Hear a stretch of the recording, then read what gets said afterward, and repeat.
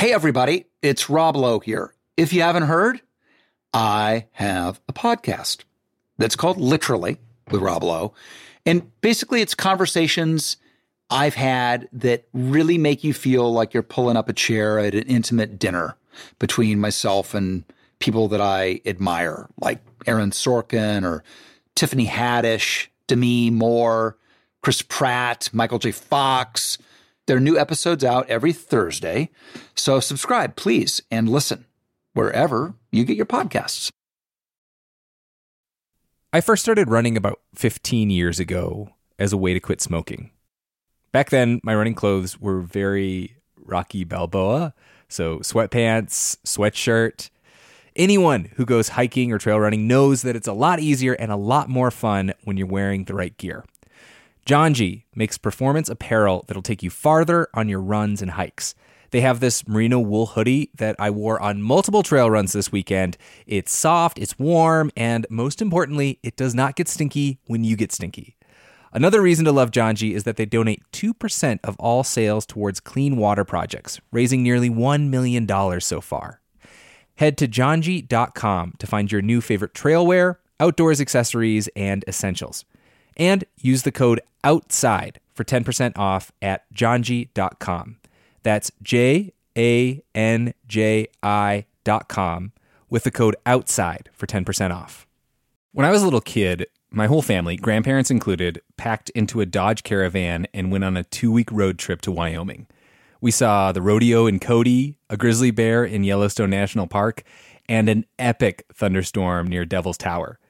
On that trip, I fell in love with the West and the natural world.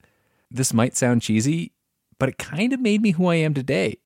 Wyoming has it all. Breathtaking hikes, kid-friendly museums, 2 of the coolest national parks in the country. The truth lies west. Discover yours at travelwyoming.com. Believe me, I didn't know that I was going to turn into a rock climber. And I don't really know how to explain that.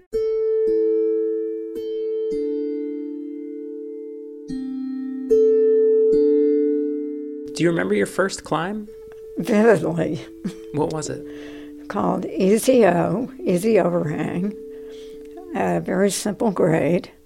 And to me, on the last pitch, where I was standing on a belay ledge that was probably about that big, like your toes are hanging over the edge of it into space.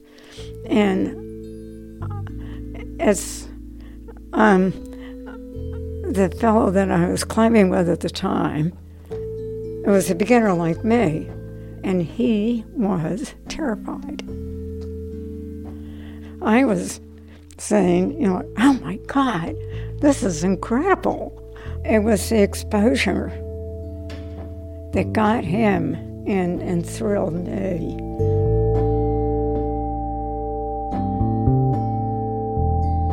This is Laura Waterman. My name is Laura Waterman. And that's it? I live in East Corinth, Vermont. For most of you, that name probably doesn't mean anything.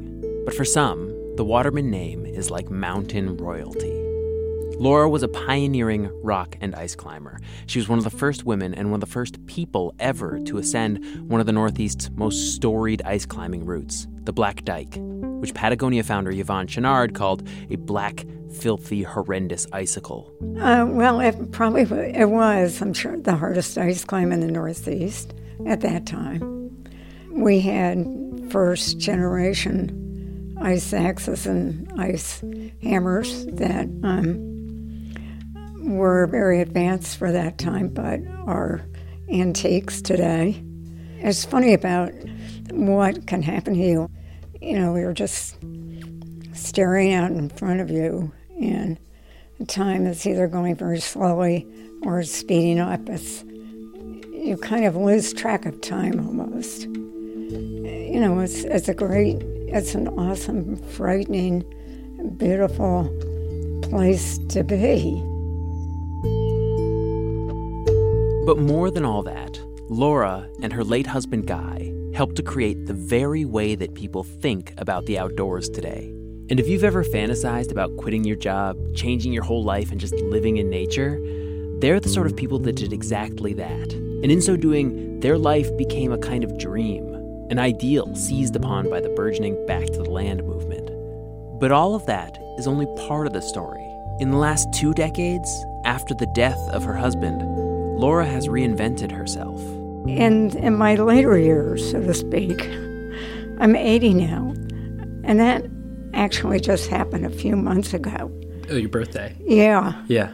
It's a pretty powerful place to be. And so, I mean, I think as humans, we're capable of tremendous change, really, throughout our lives. I mean, that's what life is all about.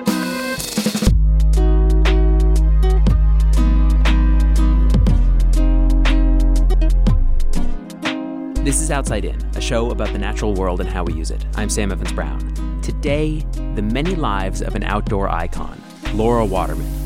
The moments that shaped her and the philosophy she helped create. A philosophy that still influences how people experience the wilderness.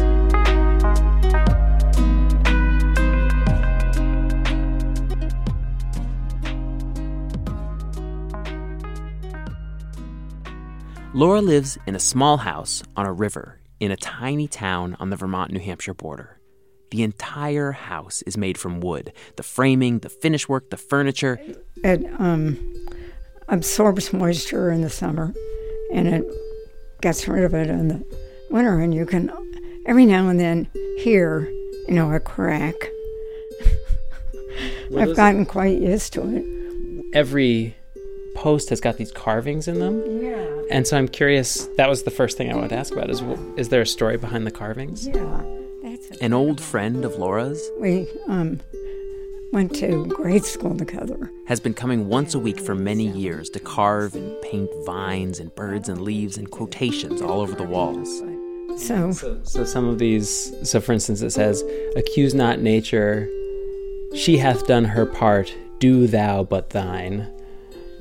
Milton, Paradise Lost, a favorite book of Guy's. Yeah. Guy, again, was her late husband. This story is about Laura, but it's not possible to disentangle Laura Waterman from Guy Waterman. Guy and Laura designed this house together, and their shared life is literally written all over its walls. For nearly 20 years since his death, Laura wakes up every day to see reminders of that life. A life they built very intentionally. I was born in Trenton, New Jersey. My dad taught at the Lawrenceville School, prep school down there. And I lived on a dead-end street at that time. Our backyard stretched into woods. And we were, as kids, outdoors all the time. And your dad was an Emily Dickinson scholar, isn't that right? Correct. He was chairman of the English department.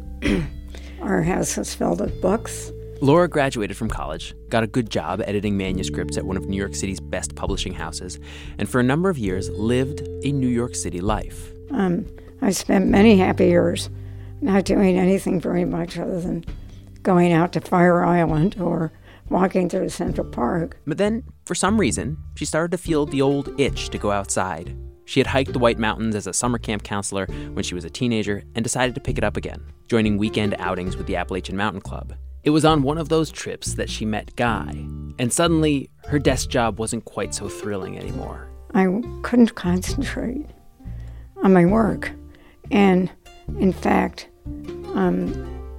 was let go and began to collect unemployment. This was Laura's first reinvention. She abandoned the desk job and got hired at a gear shop. Guy was older. He was separated from his first wife, with whom he had had 3 children. He had worked as a speechwriter for Dwight Eisenhower, Richard Nixon, and Gerald Ford, but had flamed out of Washington and was nestled in a comfortable corporate job with General Electric. Most everything I know about Guy comes from Laura's book, but if I may offer up my read of the situation, it sounds to me like he was struggling to live up to some sort of idealized masculine perfection. He was objectively smart and talented, yet had a failed marriage and had been forced out of his big-time political career.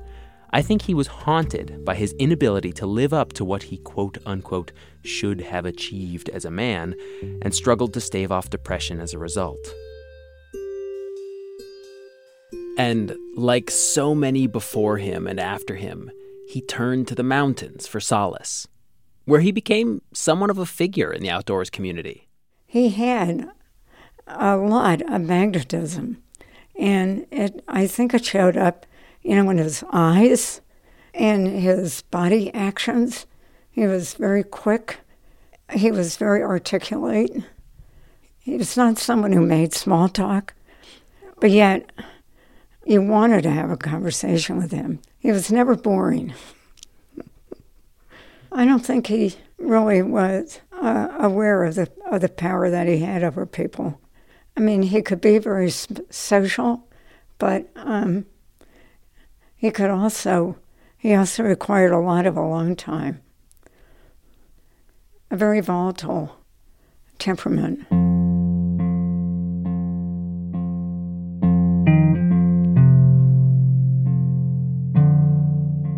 It's hard not to acknowledge that Laura was somewhat in Guy's shadow throughout their marriage. In talking to their mutual friends and reading what has been written about them, his charisma is kind of legendary. But his darker side, that, it seems, mainly Laura got to see.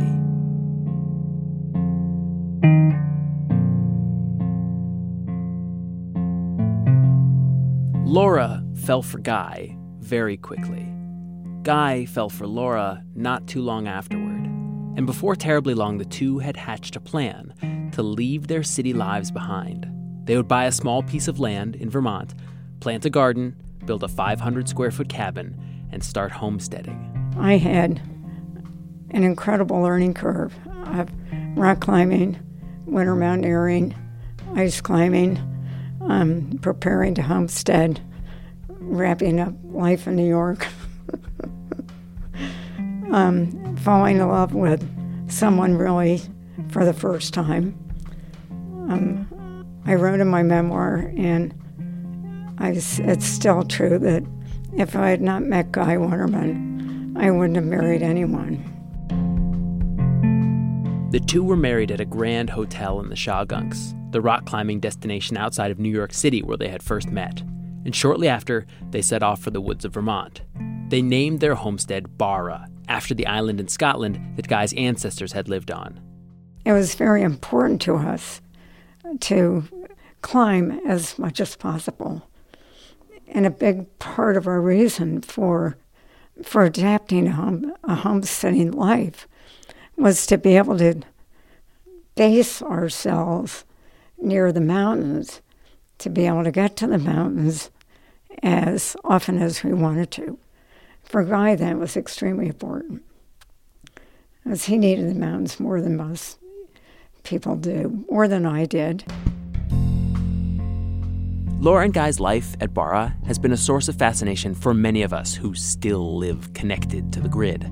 They read books by candles, hauled water in buckets, tended a huge garden, and split unimaginable quantities of firewood by hand. They weren't cut off from the rest of the world. They served on nonprofit boards and hosted an endless parade of guests. But they lived on about $3,000 a year from their savings and income from writing projects. One of the quotes that really struck me is Guy would say that what we're doing at Barra isn't a model for anybody. Mm-hmm. What do you think he meant by that, and do you agree with it? I think he meant that people didn't need to take our life as a blueprint. It was. I think he was aware that we were probably too far back in the 19th century. What does that mean? You just don't think that the rest of society is ready to follow you there? Yeah, and there would be no reason really why they needed to. I mean, it was really a personal choice. that fit in with, our temperaments. And we actually enjoyed going down to get the water on a daily basis, carrying it back to the house. I mean, the things that looked very labor-intensive to most people, we took a lot of pleasure out of them. Just as an example, they kept a lot of records. They kept track of temperatures in 3 different places at 3 different times of day. They tracked the record minimum and maximum temperatures for every calendar day of the year. They kept an index card with every bird they saw or heard every day. Their favorite time of year was late winter into spring, when the maple sap started to run and they boiled it to make syrup. We carried 3x5 cards with each tree's name written on it, and carrying measuring sticks that are marked for quarts. And so we would measure the sap and write that down on the card, and then factor it into our records that we had on a board on the wall of the sugar shed, and tally it up every day. They tallied the records by day, by month, by year, and turned it into a contest. They declared a tree of the year, a rookie tree of the year, a tree of the decade, a tree of the century. That one, by the way, was called Mad Dog. My favorite story of this record keeping is from Laura's book. They used to keep count of every blueberry they picked from their bushes and followed the yield of each bush through its lifetime. Once, 2 friends went picking blueberries with Guy, and while they began in concentrated silence to keep track of their harvest, eventually they broke into conversation. Supposedly, the friend admitted, "Oh, Guy, I have to confess I've lost count." "Don't worry," Guy said. "I've been counting for you." Some people might see it as sort of, obsessive, right? But Laura says this routine, this kind of attention, changes you. It made us take note of what was actually going on, and I think if you're keeping records on the birds, say, you're going to have your ears sharp, tuned in. You're working in the garden, you're working in the woods, and one part of you is listening for the birds. So it's connecting with nature in a way that we don't really have a mechanism for doing. I will say, as someone who looks at his phone too much and really would like to be more aware of things outside, I found this all really appealing. I want what she's describing. So after reading her book, I'm going to start keeping my own record. I got myself a rain gauge. Why a rain gauge? Well, the idea of checking something absolutely every day, along with a toddler and a couple of jobs and a bunch of other hobbies, felt overwhelming. But occasionally heading out into the yard, looking around, listening to the birds, looking at the clouds, and feeling the wind, and then writing down how much it rained, I can handle that. Guy and Laura lived this way at Barra for nearly 30 years. A friend of Laura and Guy's told me they were not actually famous. Not for the public at large, anyway. This friend told me they were more like the Velvet Underground. Famous among famous bands, but, still underground. In the case of the Watermans, that came from their writing. When I began writing with Guy and began learning about how to be a writer, and it was mainly from Guy. I mean, in a sense, the writing that we did together, I would say I was more his apprentice. From the earliest days of homesteading, freelance writing was their sole source of income. They found their voice writing a monthly column for a now-defunct magazine called New England Outdoors. We could write the column in the morning. Guy would say, "You pick what you want to write about, and I'll do the rest." I mean, he was a professional writer. So I would scribble away, and he would scribble away, and then we would read what we had written to each other, and he would sort of link it together. This is where they began to set down the ideas that would later become their books, Backwoods Ethics and Wilderness Ethics. If Laura and Guy were the Velvet Underground of mountain stewardship, these books were like the Banana Album. They started writing in the mid-'70s and continued for 2 decades. So, when a national collaboration formed in the '90s to develop what would eventually come to be called Leave No Trace, the style of low-impact recreation that a lot of outdoors folks advocate, Backwoods Ethics was one of the foundational texts that they used to come up with the guidelines. Laura and Guy thought that everybody deserved to experience the wilderness like they did. But they also knew that if everybody did get out into the wilderness, they could accidentally ruin it, trample it, smother it. The writing wrestles with this central tension. How do you let a lot of people get up into the mountains and get excited about the outdoors and not destroy the very thing you so treasure? In an oft-cited passage of Wilderness Ethics, they wrote, "Without some management, wildness cannot survive the number of people who seek to enjoy it. But with too much management, or the wrong kind, we can destroy the spiritual component of wildness in our zeal to preserve its physical side." You can find an example of what this means, practically, in the work they did up on Franconia Ridge. The Franconia Ridge really needed help. That became really the central focus of our trips to the mountains. The struggle to find balance on the most popular trail in the Northeast after a break. Hey, everybody, it's Rob Lowe here. If you haven't heard, I have a podcast that's called Literally with Rob Lowe. And basically, it's conversations I've had that really make you feel like you're pulling up a chair at an intimate dinner between myself and people that I admire, like Aaron Sorkin or Tiffany Haddish, Demi Moore, Chris Pratt, Michael J. Fox. There are new episodes out every Thursday.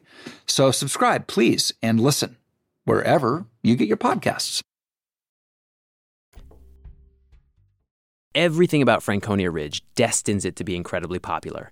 It's right off of I-93, New Hampshire's major interstate, and at about 2 hours north of Boston and 3 hours south of Montreal, it's a reasonably short drive from some major population centers. It's a gorgeous chunk of White Mountain Ridgeline that ascends steeply from the road, so you're up out of the trees after just a few miles.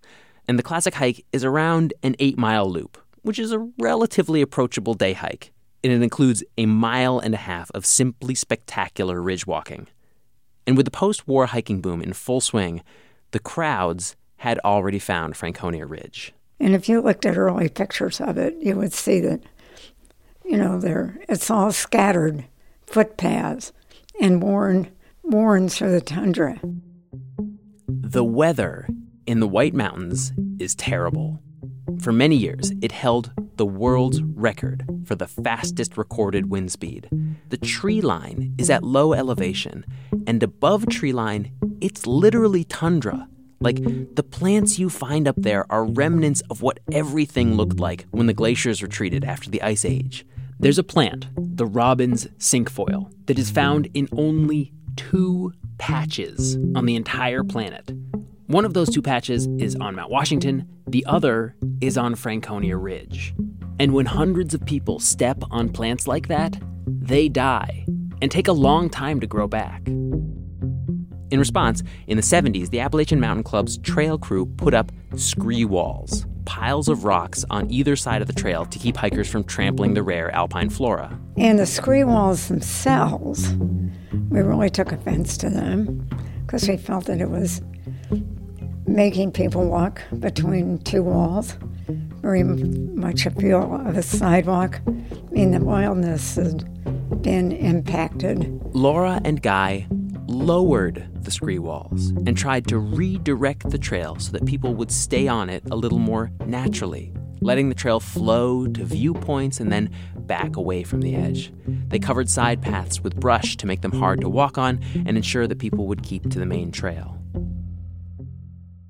But Laura says the most effective thing was just talking to people. We could, go into something about the plants and how they'd been here since the Ice Age, and it's a rare tundra habitat, and they don't like being stepped on. And usually a person we were talking to was stepping on them, and they sort of jump off the plants and onto the trail. And it was, a pretty easy way to spread the stewardship message. Laura's involvement with Franconia Ridge, though, has continued well past the point where she is no longer physically doing any of the trail work up there. It continues today. She helped to launch something called the Waterman Fund. Along with an essay contest and awards for people who work in stewardship, they also fund grants. And just a couple of years ago, one of those grants went to a trail worker who went up to assess the state of the trail that Laura and Guy had maintained, because things up there were changing. But then we got up to closer to the present day, and the Franconia Ridge somehow made it into, 100 best climbs in the world, right? So that's drawing a lot more people. On a beautiful summer weekend day, there have been counts that have found more than 700 people walking the ridge. The path between the scree walls is too narrow to pass in many places, so the trail just keeps getting wider. There's the main scree-walled path, and then on either side of that are trails worn into the tundra. So that's what's happening up there, and in a way it's out of control. For instance, as more hikers have come to climb the Franconia Ridge, the trailhead parking lots fill up pretty quickly. So for years, people just parked literally on the side of the interstate. Sometimes the cars were lined up on both sides of the road for upwards of a mile. There's a task force that's working on solutions, which so far have included actually enforcing parking bans on the side of the interstate and instituting a hiker shuttle from the parking lot of a nearby ski area. But the foot traffic on the ridge is still way beyond what it ever has been, and all of those feet tromping through the rare plants. So what would you do? Laura thinks the Franconia Ridge itself might need an update for the 21st century. We need to build a trail that can accommodate a heavier amount of foot traffic than we've ever seen before. And that is going to be controversial because to widen the trail, you're going to be destroying plants. But on the other hand, there might not be a lot of choice. I had assumed, given how Laura sees these crowds, that the solutions might include some sort of restriction on how many people can hike, like having to get a permit to hike the ridge, which some popular hikes do. But she surprised me. Are there any good answers? I don't know.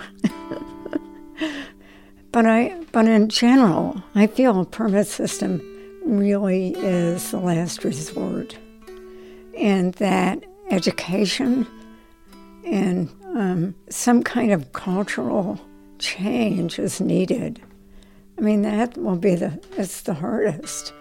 But we don't want to go to a permit system. It's been talked about for years. And it would be really a shame to do that. For me personally, it's really telling you when you can go to the mountain and when you can't. And it interferes with that wild spirit, which is why you're going to the mountains in the first place.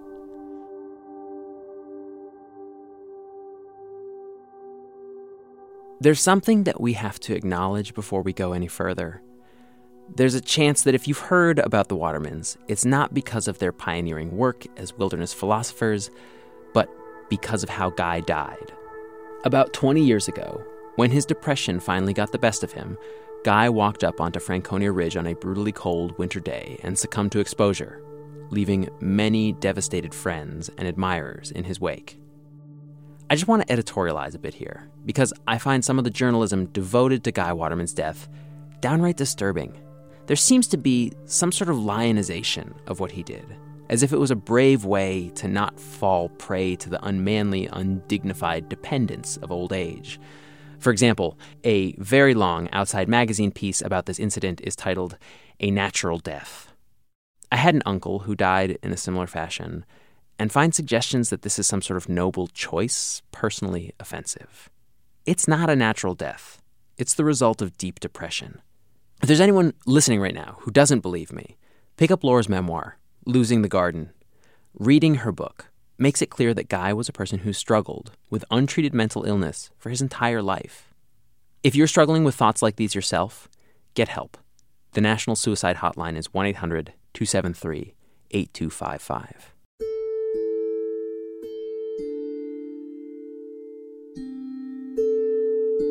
Following Guy's death, Laura moved away from their homestead on the mountainside to the village, into the little house that the two had designed together, just a half-mile from the library.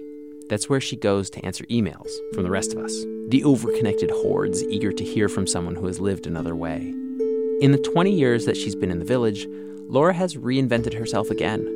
While she may have seen her writing partnership with Guy as her apprenticeship, now that she's been able to write on her own, she's been able to find her own voice, take her own space.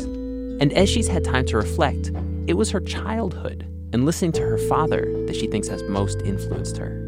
His colleagues would come and they would get talking about what they were working on, and they were so energized by it. It was so much fun for them. I think that colored, actually, my whole life.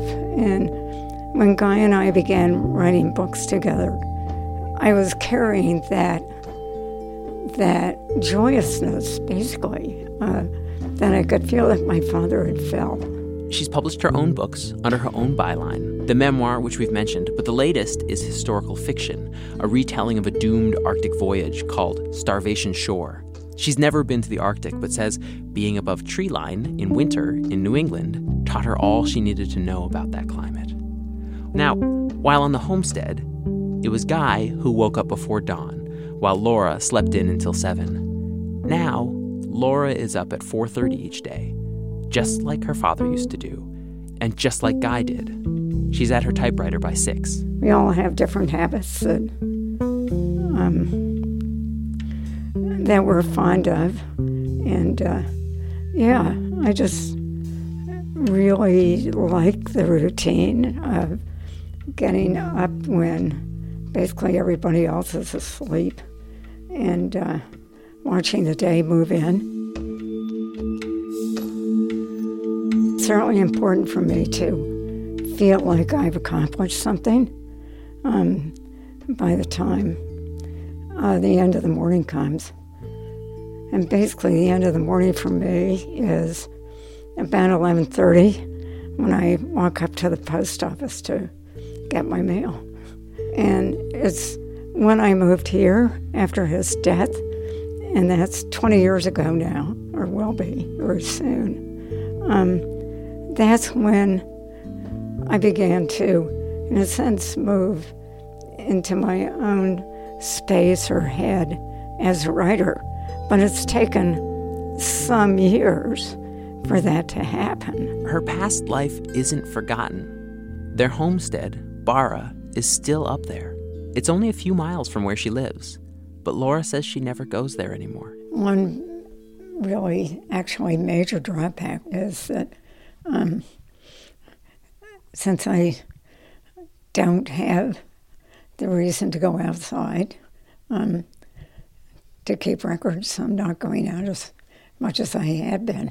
So I'm not out as much, and I'm not as tuned into nature the way I was, and I regard it as a great loss.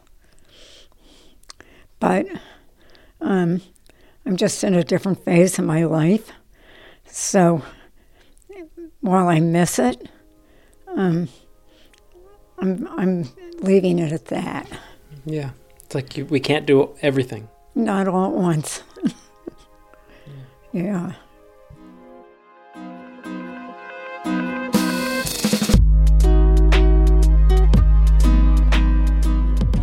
Outside In was produced this week by me, Sam Evans-Brown, with help from Jimmy Gutierrez, Justine Paradise, and Taylor Quimby. Erica Janik is our executive producer. Maureen McMurray is the director of Filthy, Horrendous, Ice Climbing Campfire Tales. Special thanks today to Doug the Old Gray Mare, yes, that Doug Mare, Rebecca Oreskes, and Kelly McBride. Now, if you are invested in the outcome of the voting from our last episode of which small thing with a big effect was best, we're going to keep the voting open a while longer. You can check that out on our website, outsideinradio.org. And hey, here's the thing that we haven't asked about in a while. How about reviewing the podcast? We're still a relatively small show, and climbing the various rating charts will help us be sustainable in the long run. So open up your podcasting app of choice and let them know what you think of us. Music in this episode came from Blue Dot Sessions. Our theme music was made by Brigmaster Cylinder. Outside In is a production of New Hampshire Public Radio.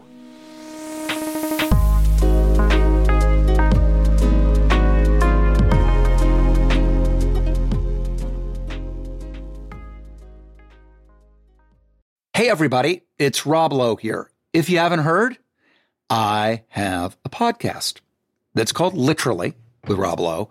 And basically, it's conversations I've had that really make you feel like you're pulling up a chair at an intimate dinner between myself and people that I admire, like Aaron Sorkin or Tiffany Haddish, Demi Moore, Chris Pratt, Michael J. Fox. There are new episodes out every Thursday. So subscribe, please, and listen wherever you get your podcasts.